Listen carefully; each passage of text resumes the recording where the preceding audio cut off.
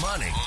The game everyone plays, but few win. Extracting the knowledge from the top 1%. And teaching you the ever-changing rules of play. It's time to level up and take control of the money game. Let's talk money. Big money. Yes! Sweet. All right. I'll get us started here. Welcome back to the Money Game. We got a special kind of old-time colleague and friend on the show today. How you doing, Bennet? Good, man. How you doing? Doing so good, dude. We appreciate you coming on and spending some time with us. I know you are busy building the cookie empire right now. Yes. Having fun with cookies. Dude, I love it. I love it. For some of you guys that don't follow Bennet or are unaware of the cookie wars or just the cookie craze all around the country right now, Bennet is the founder and actually no longer CEO. You brought in a CEO of Dirty Dough, right? Mm-hmm.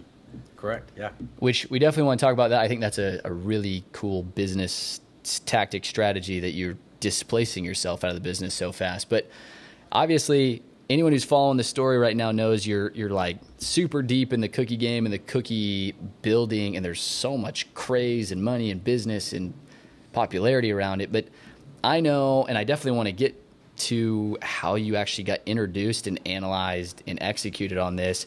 How, as you started building your business skill sets, what were some of the things, just kind of going back a couple of years, that actually like led to your capacity to be able to find and execute on this? Sales / communication. You say sales and people are like, oh, I'm not a salesperson. It's like, no, I'm an expert communicator. Yeah. And everybody should learn to be an expert communicator. And then guess what? If you are, then you're also an expert salesperson. But sales or communication, whatever you want to phrase that. And also just the mindset that I learned pretty early on of work to learn, not to earn. Go for knowledge, build the skill set. Focus on who you're becoming and what you are learning rather than how much money you're earning. So I had both of those. I mean, the sales background is kind of forever, from elementary school to, lemonade stands, shaved ice stands on the corner, selling candy bars at school. So you've been a hustler I was knocking since doors day in back. junior high. Oh yeah, all the way back. Junior high, I was selling lawn aeration door to door. And then I was selling cookie dough to fund wrestling and rugby. That was, to either you have money or you sell cookie dough. And both of those I did all throughout high school. Same thing with football. We sold those like starving student discount cards. Yeah. And I also sold banners. I went and cold knocked businesses to say, hey, would you sponsor our football? Well, it's $500, whatever it was. We'll throw up a banner for the season, and then you pay for my football camp. So please. So, I've got a question just on some of that. You said something, right? You either got money or you sell cookie dough. So I assumed, I don't know your childhood well at all. Like, what was money in the family? Obviously, you're out selling to fundraise for your own sports. Like, how did you come to the conclusion, like, dude, I can just go hustle and take care of myself? I mean, that was the only option.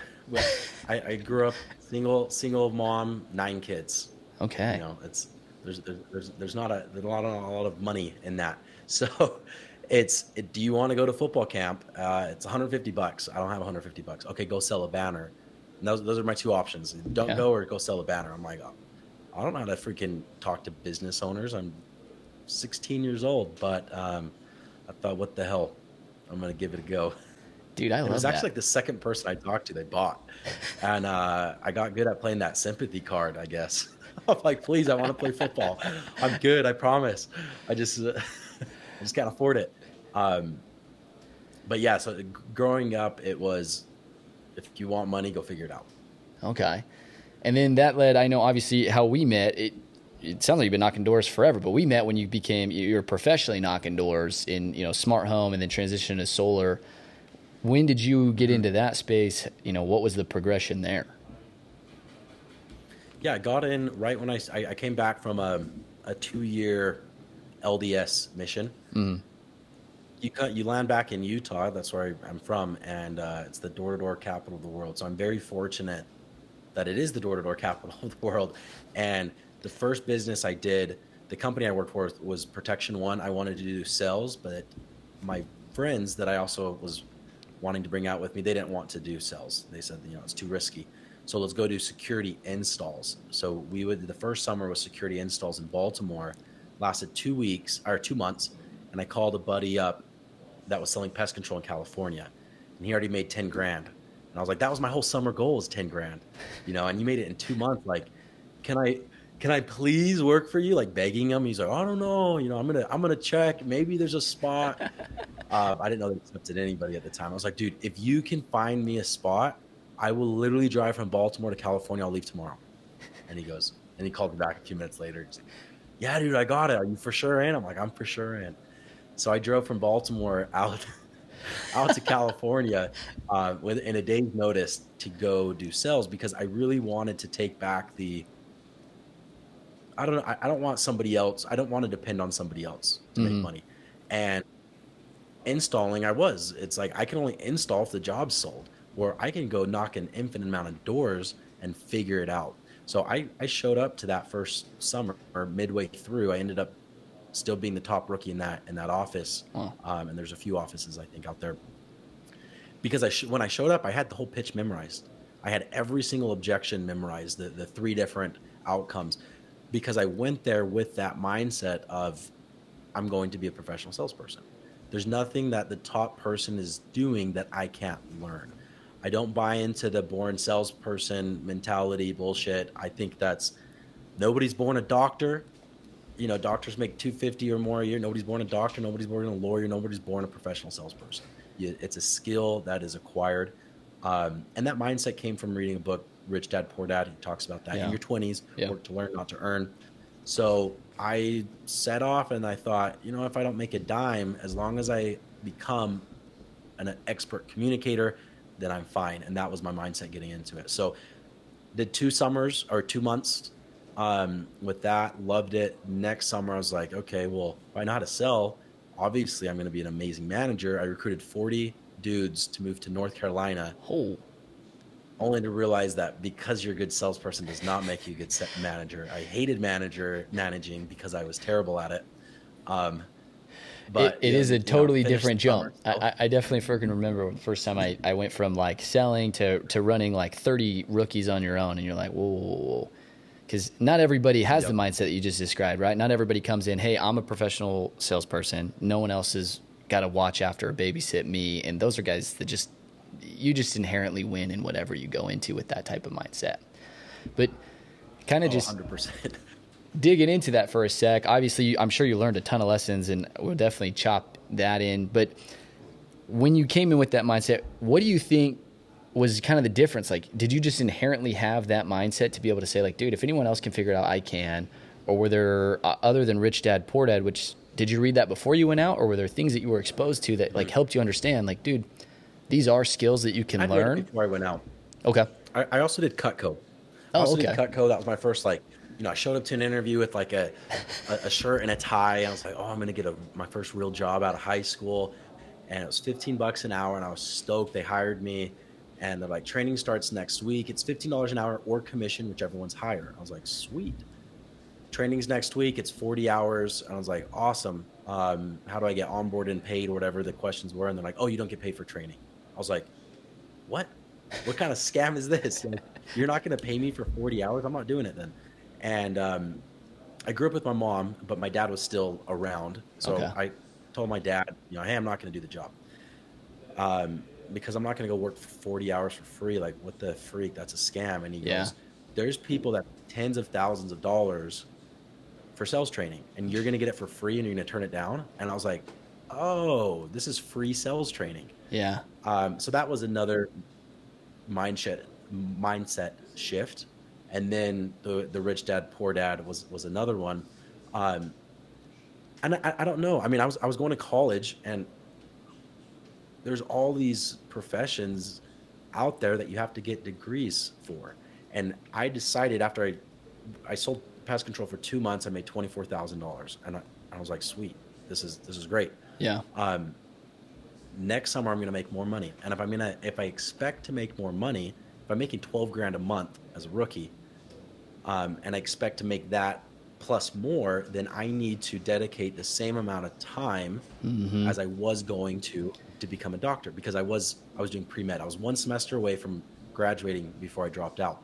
And I was going to go to 8 years of school, 3 years of residency, $200,000 in debt to make $250 a year. Well, the second summer I went out, I made $250 in 4.5 months. Wow. And I'm like, okay, again, further evidence, I guess, that if I'm going to make more money than a doctor in less amount of time, I need to be committed to the same level of education that I was in traditional schooling. And I was just a freaking animal for sales knowledge, like podcasts, books. I was repeating. I mean, I didn't even like driving out with people, and I like driving out an hour because I just listened to things and I'd pause it and then I'd repeat it to myself and then pause it and then repeat it to myself, then rewind it. And I gave up music for a few years because music wasn't going to help me progress. I definitely did that. People think I'm crazy. I remember my second year coming in, everyone would get in the car with me like, dude, can we please turn the book off? And I'm like, dude, I'm freaking trying to figure something out, dude. You're just going to have to suck it up for a second because I need to learn something here.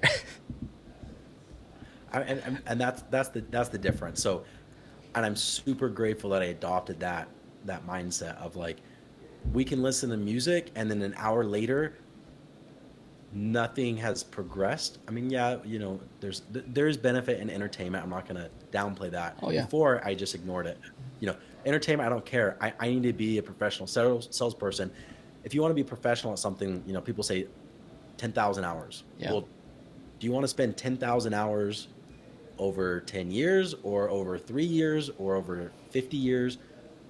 Because you learn, and as you learn, then your ability to make money goes up. And then you learn and your ability to make money goes up and up and up and up. So why not start up here, right? Why not start learning as you're, and then you make so much more money quicker if you learn quicker. So that was just very clear to me, and I think it should be clear to everybody, right? But it's not. That's just how my brain thinks. It's like, well, of course, yeah. If after 1,000 hours of studying, I'm going to become, 80% efficient, I'm going to do 1,000 hours tomorrow.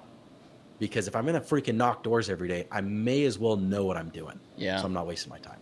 So I just ate up all the knowledge I can get. This is kind of a side tangent, but you said something that like sparked the thought and the question. I know I get asked this a ton, so I'd be interested to hear your perspective. You're going to medical school, or you're getting ready to go to medical school, right? You're pre-med, and you just make $250,000, and you just said, the more you learn, the more you earn, which I think I couldn't agree more. But I feel you and we both dropped out of school and pursued sales, entrepreneurial journeys, and I feel that there is more actual learning that is correlated to earning outside of school in the formal education standpoint, unless you're going pre-med, dentist, lawyer or engineering. How did you analyze and like come to grips with the fact like, hey, I think that there's this whole self-education, there's this business education, life education side that I can get faster? I had a stupid history class. So what is this helping me with? I enjoyed the science classes. I enjoyed chemistry and biology. They were tough, but I do like the science behind it all. But how's that making me a better husband, father, breadwinner, business owner? It's not, Yeah. So can I still learn that today? Yeah, you can go to Khan Academy. That's really what I was, you go to a boring lecture and then you go back to Khan Academy and online, and then it teaches you everything. And if I want to go learn biology today, I can. Yeah. But why am I going to have somebody else dictate how much I can learn, at what pace I can learn, when I've learned it, when I can move on, when I haven't? It's like, no, I'm going to decide that. I know me more than anybody else, so I'm going to put my trust in me, not in professor. Dude, I love that. Do you feel that that's something like, at least I feel, and I know as you went into management, I'm sure we've all experienced this, that people have a really hard time like jumping that gap of betting on their own ability to learn faster than like on their own, directed, channeled, than they can in an institution with somebody just giving them A, B, C, D. Have you found anything that's like, hey, help somebody bridge that gap? Because I feel like most of us as entrepreneurs are trying to figure out how to get people to jump that thing quicker. Yeah, I mean, I think a lot of it is inherent into your drive and your motivation. Why do I have more drive than somebody else? I don't know. It's genetics and environment, neither of which I controlled. So I can't give an answer to that. Yeah. I got fortunate that I have this and it's brought me financial success. I'm unfortunate that I have it because sometimes I work too much, right? There's trade-offs to everything. Um, Seeing people, I guess, to answer this latter part of the question, how do you help other people see that and bet on themselves? Um, it's kind of just go try it. Like you have to go try it. Why? I mean, how much money are you? What's your salary? You tell me your salary, then that's how much you're worth. It's like, so what if you want to make more money? Are you going to go interview for other jobs? Maybe you ask for a 10% raise. What if you want to, what if you want to 10x your income like I did? You know, I went from 24,000 to 250,000 in a year. It's I crazy. can't do that unless I'm the one who determines how much I make. Yeah. And just really seeing that, I think it's easy to see if you present it correctly. The harder part is being brave enough to take the leap. And then to bridge that gap, it's again, show me any sales technique that somebody making $1 million is using that I can't learn. Show me one. I like that. Yeah.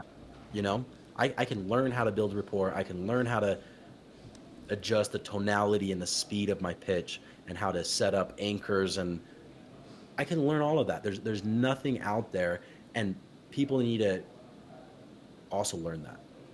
There's a big thing of you're born as a salesperson or you're not. I hate that. No, you're not. No, you're not. Again, show me any skill from the best salesperson in the world that's making 10 million a year on sales. Show me what skills they're doing that I'm not able to learn. And when you phrase it like that, who's going to disagree with you? Right? It's a different mindset. And if you phrase it correctly, then it gets other people thinking, maybe I can learn that. And how quickly can you learn that compared to how quickly can you be a doctor? Then it's even like, ooh, that's exciting. Not only can I learn it, yes, it's hard, but I can learn a hell of a lot quicker than it takes me to be, you know, even an accounting degree at 4 years. Like, I can learn to be a professional salesperson way quicker than that. Oh, yeah. Dude, I agree with a ton of your stuff you're saying. And then just jumping back into your story, obviously, I think everyone's at this point, it's like, okay, dude, you just made $250,000 your second year. Like, you're kind of killing the game at a really young age, and you start scaling up. At what point do you start looking and saying, hey, I'm making this crazy money in sales? And I think this is a question a lot of people start to ask themselves is, how do I know when I'm good enough to like go start my own venture, or should I just be content like where I'm at? Because obviously you're making great money. You really are your own boss in the type of sales that we're in, and you have pretty good control over your capacity to create income. But how did you know, hey, now's the time in my life that this pivot actually makes sense and I'm capable to execute? This is going to go against most sales managers' advice, at least. You're the 80-20 principle, right? I'm going to learn, if I work for Ty, I'm going to learn 80% of what you have to offer me in the first 6 months, right? I can be with you for 10 years and learn 95% of what you have to teach me in 10 years. Or I can go find 10 mentors in a matter of 6 years and work for them each for 6 months and get 80% of the knowledge. So I was one of the business owners called me a puddle jumper because I sold pest control for Aptiv or Altera at the time for 2 months. Then I switched over to Sage, did a full summer. Then I thought, okay, well, I know I could go make $250,000 again, but I didn't like it. I didn't like pest control. I didn't love it. I didn't love the management style, so I'm going to try something else and risk that money. But if I can now go learn to sell satellite door to door and AT&T and learn from a different set of leadership in a different company, who cares if I don't make 250? What if I only make 100? What if I only make 50? Like, but how much more am I going to learn? Okay, so that was the second year, or I guess my third year in the summer. So 2 months with Aptiv, 5 months with Sage. The next year I did 2 months with, I forgot the name of the company, Excite Satellite. Okay. Just 2 months with them. It was a sub dealer for AT&T. AT&T changed pay structure. Anyways, I got recruited to Vivint halfway through that summer. So same thing. Can I make more money if I stay out with satellite? Maybe, maybe not. I don't know. Am I going to learn more switching to Vivint and selling a new product under new leadership, under new entity? 100% will. So I did Vivint for 2 months, and I think I sold like 160 accounts or something. Made great money on personal sales in those 2 months. And then the next year, I went out again with Vivint to do the full summer. Same thing, it was great. And I made over $250,000 again.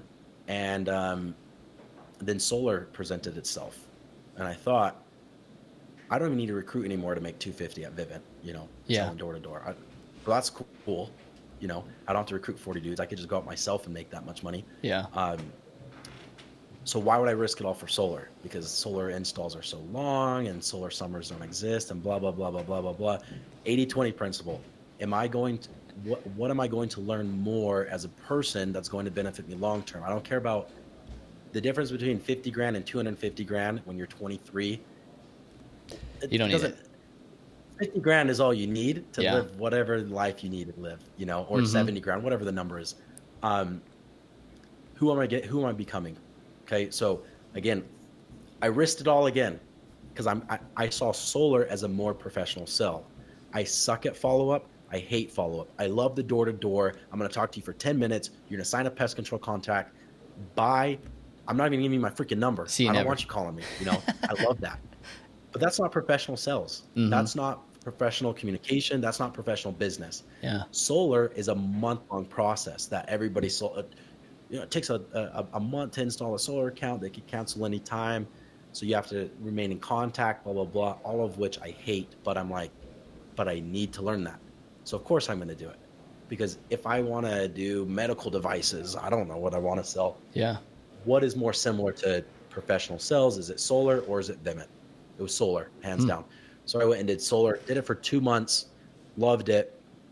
Again, making more money in less time without recruits. And then at that point, I thought, I can do this myself, kind of. It was my brother that called me and he said, hey, how's it going? I said, made 50 grand working 4 hours a day, in my first month, not knowing what I'm doing. He goes, how about let's do it online? So we did a little bit of tests here and there, hired some people out of the Philippines, hired another guy to do leads. So leads would come in, people out of the Philippines that I trained would call them and say, hey, we can give you a free solar proposal, blah, blah, blah. I need your utility bill. They set the appointment. They confirm the appointment the day of. I drive out to the appointment. I did 18 appointments in this trial run. I closed 16 of them the first sit. Wow. You're making like 8 to 10 grand an appointment, right? I closed the 17th one on the second sit, and I never got the 18th one. And I was like, I didn't even have to knock a door for this. Wow. I just had to pay, a few grand and spend time on training. Okay, now let's go scale this. So I was fortunate that I have a brother that's 13 years older than me. That's all he's ever done is entrepreneurship. He bought a franchise when he was like 22 years old. And that's just all he's ever done. So I found a really good partner. Yeah. On that first business. Within 18 months, we built and sold that company. And then that gave me even more courage to go do the next business, which was Dirty Dough, which I know you introduced me as the founder, because that's my title, but I didn't found it. I purchased it. And then I franchised it and scaled it. And now we're one of the largest, fastest growing franchises, not only today, but in the history of retail franchises. Wow. And all of those other things gave me that confidence to kind of take that next step. Dude, it's so interesting because I feel like in our space, and a ton of dudes who've come from this space, there's so many people that go through the door-to-door sales route and then go start something. And I feel like there's just no coincidence of the mindsets, the grit, just the determination that people get to like figure out how to win. If you can knock on somebody's door at cold contact and make $250,000 in a summer, like you can probably go figure out how to get some revenue in your doors of your business. Yeah. And then just it's the risk it mentality, right? It's the bet on yourself mentality. Commission only sells. That's what it is. Commission only sells, gets you immune to no's. It doesn't get you immune to no's. I still get nervous about it. If you asked me to go sell solar today, I would get anxiety around it. But you just do it anyway. I'd sweat and I'd because it's like, what if I lost my sales ability? Whatever happens to mine. But either way, I know after knocking tens of thousands of doors and getting tens of thousands of no's and still being alive, that I can handle a few more. Yeah. Dude, I love that. And I think that I don't own any franchise. I do a ton of real estate, bigger, like multi-family commercials on the side, but I feel like my courage from door to door has really helped me in that arena of just like, dude, I don't know all the elements, but I'll figure it out along the way, and I'll find a way to move without like putting myself in a situation where shit will just hit the fan. Yeah. That, and the problem solving, I mean, dude, knocking doors and they're in contracts with ADT and you're calling ADT, what's the buyout, and you're writing them a check, you're like, whatever. And they're like, oh, but this camera, and it's like, oh, well, the Vivint camera is too expensive. I'm going to buy you a camera off of Amazon and install it because there's no monthly fee and it's still a 1080 camera and blah, blah, blah, blah, blah. It's, you figure it out and you get the sell done. And then that's what entrepreneurism is. You figure it out, you know? So it's just that problem solving that I think carries over, and why so many entrepreneurs are coming from that space. Dude, that makes so much, you just articulate it so well, because it is so funny when you start to think about like when you really become good at closing and some of the things that you come up with in a customer's home, you're like, that's not in the framework, that's not in that. You're like, dude, you're just so committed to serving somebody, and you're like, we just have to find whatever scenario makes this make sense. And there's some missing puzzle piece. Dude. Yee cameras, YI cameras on Amazon. You buy 4 of them for $120. They literally, I mean, I use them myself because I was using them as baby monitors. There's no monthly fee, and it's night vision, you know, 2-way communication, blah, blah, blah, blah, blah. And it's like, hey, let me give you 4 cameras at no cost to you. It is going to be a different app. It's not part of a Vivint system. This is a Bennet system that I'm going to order for you and install from Amazon. This is a custom deal with us. It has nothing to do with Vivint. You can't call Vivint support for this. Yeah. But now I can get you 4 cameras plus your doorbell camera on a separate app and your security system. You're going to be paying $60 for that and nothing for the cameras.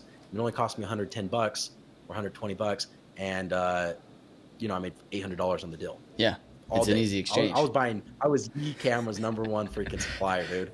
You're wholesaling E-Cameras. Dude, that's freaking awesome.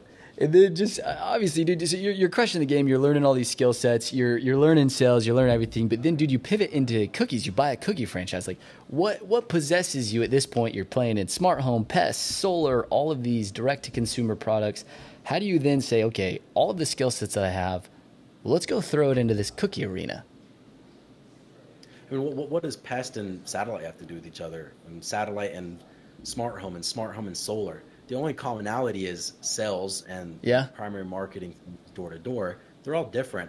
So again, and this was in 2015, I started pest control, and 2019, I worked for that solar company. Okay. So this is 4 years, 5 years. Well, it's a lot quicker than I thought. 5 years, I worked for 4 different companies selling 4 different products or 3 different products. How much confidence does that give me? Right. So again, could I have made more money if I stuck with the pest control and grew a region and that? 100% I could have. But can I be sitting on a company that's worth, you know, tens of millions of dollars now if I would have played the short game? No, because I wouldn't have had the confidence to do it. So that's where that 80-20 principle of jump around, get as much information and as much skill as you can, and realize that always the value is front loaded. And no matter what you do, you'll always gain more value in the first few months compared to 10 years. So take as much value as you can and then move on to the next. Realizing that you're still leaving value on the table, but that's okay because you're going to learn faster in a different organization selling a different product. That's interesting. So that gave me just a lot of confidence, because I've still never made a batch of cookies, but it's the same thing, right? You have a product and you sell it, and then you perform it and make sure that the service is good. And I just listened to a podcast that said true wealth is buying real estate and businesses. And I had maybe a handful of rental properties at the time, never purchased a business. So I just rolled the dice and I thought, what the hell, I'm going to try it. Again, what is this cookie guy doing that I'm buying this business from? What does he know that I can't learn? Yeah. Nothing. Like, I truly believe there's nothing that he was doing that I can't learn. And that's just my attitude. So I feel like I can go learn anything. I just have to assess how much I believe I have to learn, how long it'll take me to learn that, and then is the compensation worth that trade-off? Yeah. And then obviously you come in, and I know I've I've talked to you personally about your franchise, but you not only like learned it, but you really disrupted and innovated upon a model. Obviously, the crumble, the chips, all the insomnia cookies, but you made it. You went away from the owner operated. You wanted to be more of owning a business. How did you come in? You know, obviously you ran a solar company, but how do you build out that model? What's the process? How do you like become a franchiser? Yeah. Ask 100 people. Good advice from everybody. There's this notion that sometimes goes around of you have a business idea, but you don't want to talk about it because what if somebody's going to steal your business idea? I got fortunate that I took a startup course and he said, that's stupid. Tell everybody your idea, even if you're patent pending, even if you don't have patents, even if other people can do it, who freaking cares? Nobody's going to copy you. If they had the drive to do it, they would have already done it anyway. Nobody's just waiting for the best idea and they're like, oh, I'm going to jump on that. You know, that's actually pretty good. Way before I was a franchise, I told everybody what I was doing. Hey, I just bought this cookie company. I'm going to franchise it. I'm going to centralize the production to reduce labor. I'm going to do this. I'm going to do that. I'm going to reduce costs by half. I'm going to reduce labor in half. I'm going to increase the quality of the cookie and do the world's first 3-layer cookie. What do you think? Would you buy a franchise? Yes, I would, but that's too expensive, or that's bad, or that market this. And I just get massive amounts of feedback. And then, oh, I don't know how to do that, but hey, I know somebody else who does. Hey, I know somebody else who does. And then one of the guys who helped me out a ton was the owner of Everbowl. And I just hit him up on Instagram. And I said, hey, about this company, I'm interested in franchising it. And, you know, we both live in San Diego. Love to meet up. And he said, okay. Wow. So I met up with him and he said, that idea is terrible. Because my first idea was I was going to sell you 5 franchises. That first franchise is going to be your production facility. But you have to run it as a franchisee. You have to buy the machines that are a few $100,000. Then you have to buy the trucks to then deliver to your other 5 stores, because that's never going to work. So I'm glad I got his feedback. Yeah. Before I actually franchised it. And then I bought on advisors. I built an advisory board, giving them equity of you give advisors typically a half, maybe a 0.25% to 1.5% over a 2-year vesting period. I'm bamboozled at the point, because at this point though, right, like you just DM a guy who's the owner of Everbowl, who is just like a flourishing franchise, and he just kind of like, I don't know, I could call it sheer luck, or like just the magnetic, yes, you're dominating, so that he's just like, dude, I'll take a sit with you. But are you hiring coaches? Are you participating in mentorship programs at this point? Like, because you're in not a completely new arena, but like, how do you get introduced to these people? Board. The first guy I got was a guy that I took a course from, and he's teaching me. And his first company was valued at $31 billion when it went public. It was called InfoSpace. Holy crap! And then he did Omniture. He was an investor and advisor that sold to Adobe for $1.8 billion, and a lot of other companies at several hundred million. And he's saying you got to build a board of advisors. And it's like, well, I can't afford that. I don't have a profitable company. You don't need a profitable company. You just need to get people, and you give them equity, a 0.25% to 1.5%. And it's like, well, that's worth nothing. I don't have a profitable company, you know, but can I pitch them on the vision of what I can potentially become? So I got him as an advisor, and I gave him a 1.5% of a company that was worth nothing, right? And that 1.5% is still subject to a 2-year vesting period, and he hasn't been with me for 2 years. He's amazing, but if he ceased to serve the company and serve me as the business owner, then I can say, hey, John, thank you for everything that you've done. It's been a year. So instead of getting, but I'm letting you go as an advisor, I only have to give him a half of that equity, because only half of it's vested. Yeah. So I would only end up parting with, 0.75% equity. Anyways, I gave him a 1.5% that he will earn over the 2 years, because he's doing a phenomenal job. Then he says, hey, I have a buddy that I was his advisor. He owns Property Management Inc. It's the largest property management franchise in the nation. Would you be interested in having him as an advisor? Hell yeah, I would. Hook it up. Put us in a group message. He came on as an advisor. And then got another guy that has the largest franchise podcast in the nation, in the world, the largest franchise mastermind group in the world, and franchisee mastermind group in the world, and got him as an advisor, and then I also hit up Jill, who's our CEO, And I asked her to be advisor because she's been in the game for 40 years as CEO of a franchisor brand in the food space. Jeez. Like, how more niche can you get? And I was like, Jill, I need another advisor. And she goes, you don't need another advisor. You need me to run this. And I said, is that an option? She says, yes. She goes, I'm bored where I'm at. And I was like, all right, when can we start? And didn't have money to pay her, but I still owned my solar company. So I thought, okay, after we negotiated salary and commissions and all of that, and I was like, okay, well, I still don't have money to pay her unless I start selling franchises this month. Are more people going to buy franchises with her being the face of the company or me? Her, of course. This is, again, she's seasoned. She got a track record. She's opened up 800 franchises in the food, and of course they're going to trust her. Now, what if they don't, though? And what if my plan fails and now I'm stuck paying her salary and I can't afford it? I'm going to go knock doors because my time is better spent knocking doors, paying an expert to run my company than me trying to figure it out, right? Because I don't know how to do it. So luckily, I never had to knock another door, though, because we started selling franchises. And fast forward 16 months, we sold 335 franchises. Holy cow. It worked. It worked. The plan worked, right? It's get experts in there and take advice. Talk to freaking everybody you meet. Tell them what you're doing. Yeah. Nobody's going to do what I did because it cost $2 million before we opened up a freaking franchise. Nobody's going to go invest that amount of money on a model that hasn't been proven yet, but I did because I saw the vision and I believed in it. I'll tell you exactly, I'll tell everybody every single step that I did to create Dirty Dough. Nobody's going to go do it though, because they don't have the ability to drive the nerve, the balls, whatever, the craziness that I had. Oh, dude, I think there's a whole mix of stuff. I'm taking notes as you're talking about this. Like, dude, the first thing that comes to mind is obviously, I don't know if you've ever read the book Nail It Then Scale It.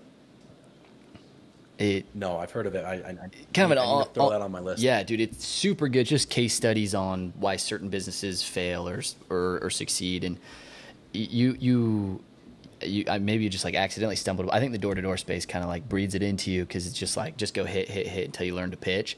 But basically, the whole principle of beta test everything before you actually build, and then beta test the next step before you actually build, and get all the counsel advice, and kind of just like stress test as much as you can before you like invest as much. But your creativity throughout the process is crazy. I do want to unpack a little bit though. So you end up buying a course from this dude who owns a $31 billion company. And I think this is a piece. And then from what you said, it sounded like that kind of like chain reacted into a bunch of networking that ultimately led to like Jill, who now is running the CEO. And it's like, these are the people that became your Avengers team to build Dirty Dough. Walk me through, like, when did you, I mean, I'm sure it's a lot of the same mindset, but I think a lot of people have this connotation like, man, I'll pay for coaching, I'll pay for all that stuff or relationships, or I'll network when I'm a guy, like when I'm that dude that these people want to do. How did you like jump into that space? Like, dude, I need to meet these people. I'm good enough to meet these people. I'm good enough to speak and do business with these people. How'd you like cross that threshold? Take mushrooms, dude. Get into your mind and figure out your mindset. I'm only half joking on that. I started seeing a therapist when I sold my solar company. Okay. Because I realized very quickly that I was still overworking. And I told myself I was working nights and weekends because it was going to be worth it, because then I was going to sell the solar company and then I was going to have cash plus my rental properties and the passive investment.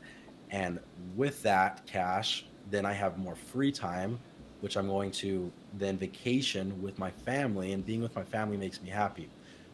2 weeks later, I'm working nights and weekends. And it's like, what the hell was the last 5 years of grinding my ass off for if I have everything I wanted and I'm still doing sacrificing my health and my relationships?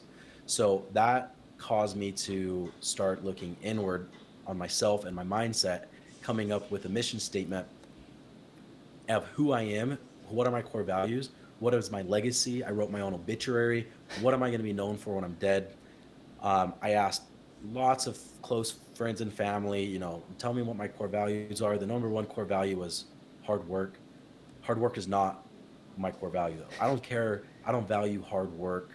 I think Pablo Escobar probably wasn't the nicest guy, killed a lot of people, but he was a hard worker. Worked super right? hard, yeah. I mean, there's a lot of hard workers out there. Hitler was probably hard work was probably on the top of his list as well. I don't value that though. What I valued after getting a therapist and looking inward was I'm here for joy and fulfillment. I want to have a joyful life and I want to be fulfilled. I think you need both of those.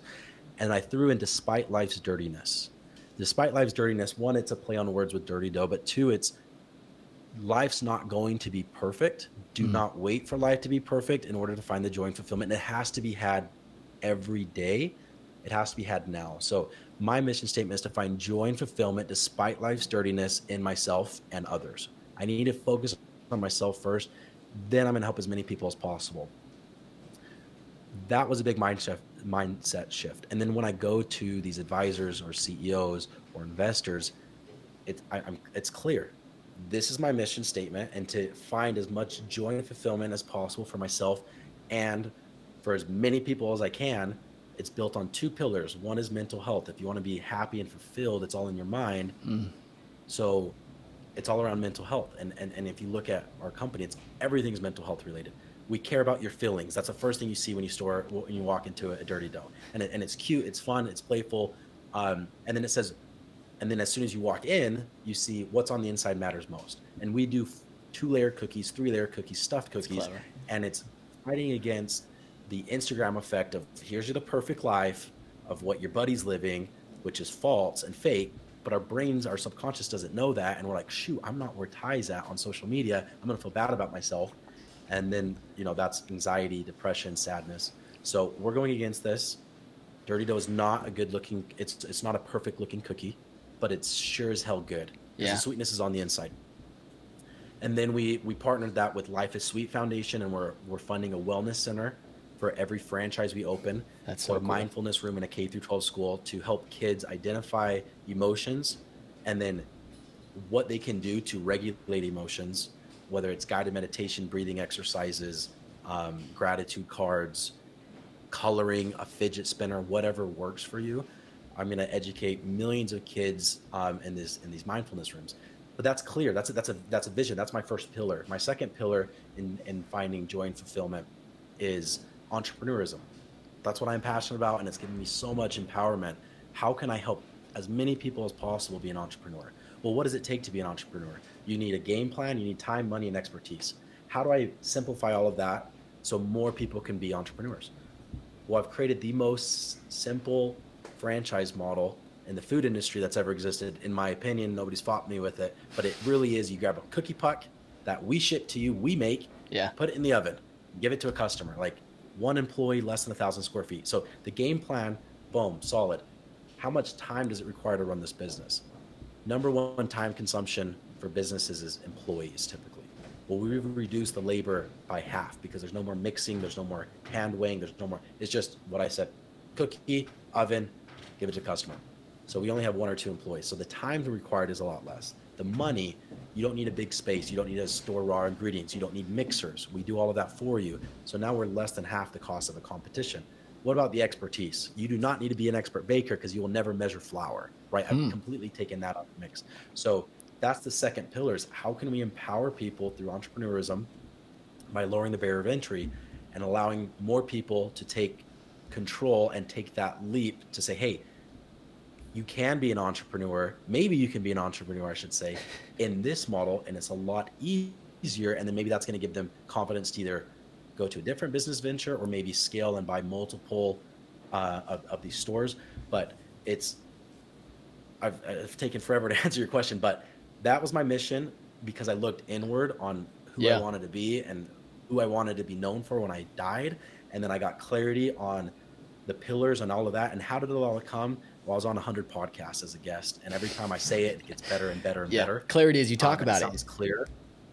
Yes, and again, I talk to everybody about it, and it just flows. And people want to see a vision and clarity.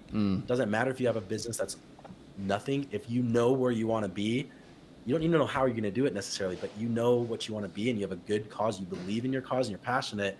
People will get behind it because they can sense that passion. And I am 1,000% passionate about what I'm doing. Like, I feel like I can change millions of lives through giving people a good income stream and teaching people about mental health, both of which are going to lead to more joy and fulfillment. Dude, I like that a ton. I know we're getting short on time. You said something that's interesting. You're super, super passionate about entrepreneurism, and I feel that your whole story is a scale of your journey as an entrepreneur, and it's obviously brought you some fulfillment and some clarity. And I personally have a lot of very, very positive feelings about pushing people to be entrepreneurs. In just kind of closing, what do you think it is about like being an entrepreneur, or that you've learned in an entrepreneurial journey, that brings fulfillment, or that is kind of like the root of that passion? Creativity and creation, right? If I can go come up with an idea and execute on the idea, maybe I failed, but at least I learned, and I'm becoming a better person, and I'm evolving as an entrepreneur. Again, I as long as I have that mindset, every decision I make is good, right? Because if it was a bad decision, I learned from it, which is therefore a good decision. If it was a good decision, it made me money, or got me more clients, or whatever I needed. But I can't lose if I'm focusing on progression, right? So, and I think entrepreneurism it's all about progression. At least in my mind is. I agree. I can't really speak to a W-2 job, so I could just speak to the entrepreneurism, but I imagine it's a little bit harder as a W-2 to be like, hey, I want to go create my own thing. I want to go problem solve and trial and error and create something that's mine. I don't feel like that happens that much. No, I agree. I think the last thing you said, for me at least, I think a lot of my passion is in the progress. And then this sounds kind of weird, and I am a little careful the way I say it, but control. I feel like I have this desire, like I want to have the option to go big and to impact at any time I want to, and just to do anything I want, go as far as I want, and find out like what I'm made of. I don't know if you resonate with that at all, or 100%. If I'm working, even if I'm the C-level executive, can I say that I'm going to open up 1,000 wellness centers within 5 years, along with 1,000 open franchises, empower hundreds of franchisees with great business models, and educate millions of kids? How can I say that if I'm not an entrepreneur? I don't think I can. Yeah. Like that's the only way to get a vision big enough, and then get confidence. And every time I say it, the vision gets a little bit bigger, and I get more confident in it. But for me, I love it. Dude, I absolutely love it. I love it. Well, just in closing remarks, and we want to get you out of here, dude. I've taken a ton of notes, and there's a ton of nuggets in here from your story and just your journey. But just for the audience, there's a lot of people that are, starting their sales journey, starting their entrepreneurial journey, or they're like thinking about it. That would be a lot of the target audience, people just trying to find the way. What would just be kind of your closing remarks that you would give to somebody? Hey, as you're starting this, just if you can put yourself in this frame, or just your closing remarks that would give somebody an edge as they're getting in there. Yeah. The work to learn, not to earn is huge. I was hoping you'd say Really, that. I thought that was so good. Door, you knock the door. We both don't get to sell. I don't get to sell because I get the objection of, you're the 12th solar guy that knocked on my door. You don't get to sell. I don't know why you don't get to sell, right? But what am I going to do? I'm working to learn, not to earn. So my next approach, I'm going to knock the door and say, hey, I know I'm the 12th guy at your door, but blah, blah, blah, blah, blah, blah, blah. Guess what they're not going to say to me? I could guarantee you they're never going to say to me. They're not going to say, hey, you're the 12th guy that knocked on my door. Well, no shit. I just said that, right? So I'm constantly, I don't see that last sell as a failure. I see it as a learning point to now craft a better pitch, so I can help more people go green, save money with $0 down, because I was very passionate about solar as well. Dude, I love it. That mindset is super important. I love it. That would be, from all this, I think, a huge takeaway for everybody listening. And if there's anything that we talked about, if you want to learn more about Dirty Dough, where can people follow you or keep track of all the massive stuff that you're doing, bro? I have a website, Bennet Maxwell, first and last name, Bennett, BennettMaxwell.com, and then it has links to all my socials on there. I do post, 1 or 2 times a day, try to really push out good content, encouraging people on mental health, work-life balance. I kind of got into that a little bit, but I don't work past 5. I don't work weekends anymore. I'm not a workaholic. That's incredible. I spend time with my family and put them first, and I'm very proud of that. Same thing with great relations with the friends. But I put out content daily on all of this, as well as building businesses and advisory boards and investing and all of that. And then dirtydough.com, if anybody's interested in franchising, you can apply there. Love it, dude. Well, we appreciate you coming on and sharing some time with us, and we'll catch you guys next time on The Money Game. Make sure to like, rate, and review. And we'll be back soon. But in the meantime, hit us up on social media. Real money. Real money? Money is the answer. Y'all be cool. And we'll see you next time on The Money Game. Money. Yes!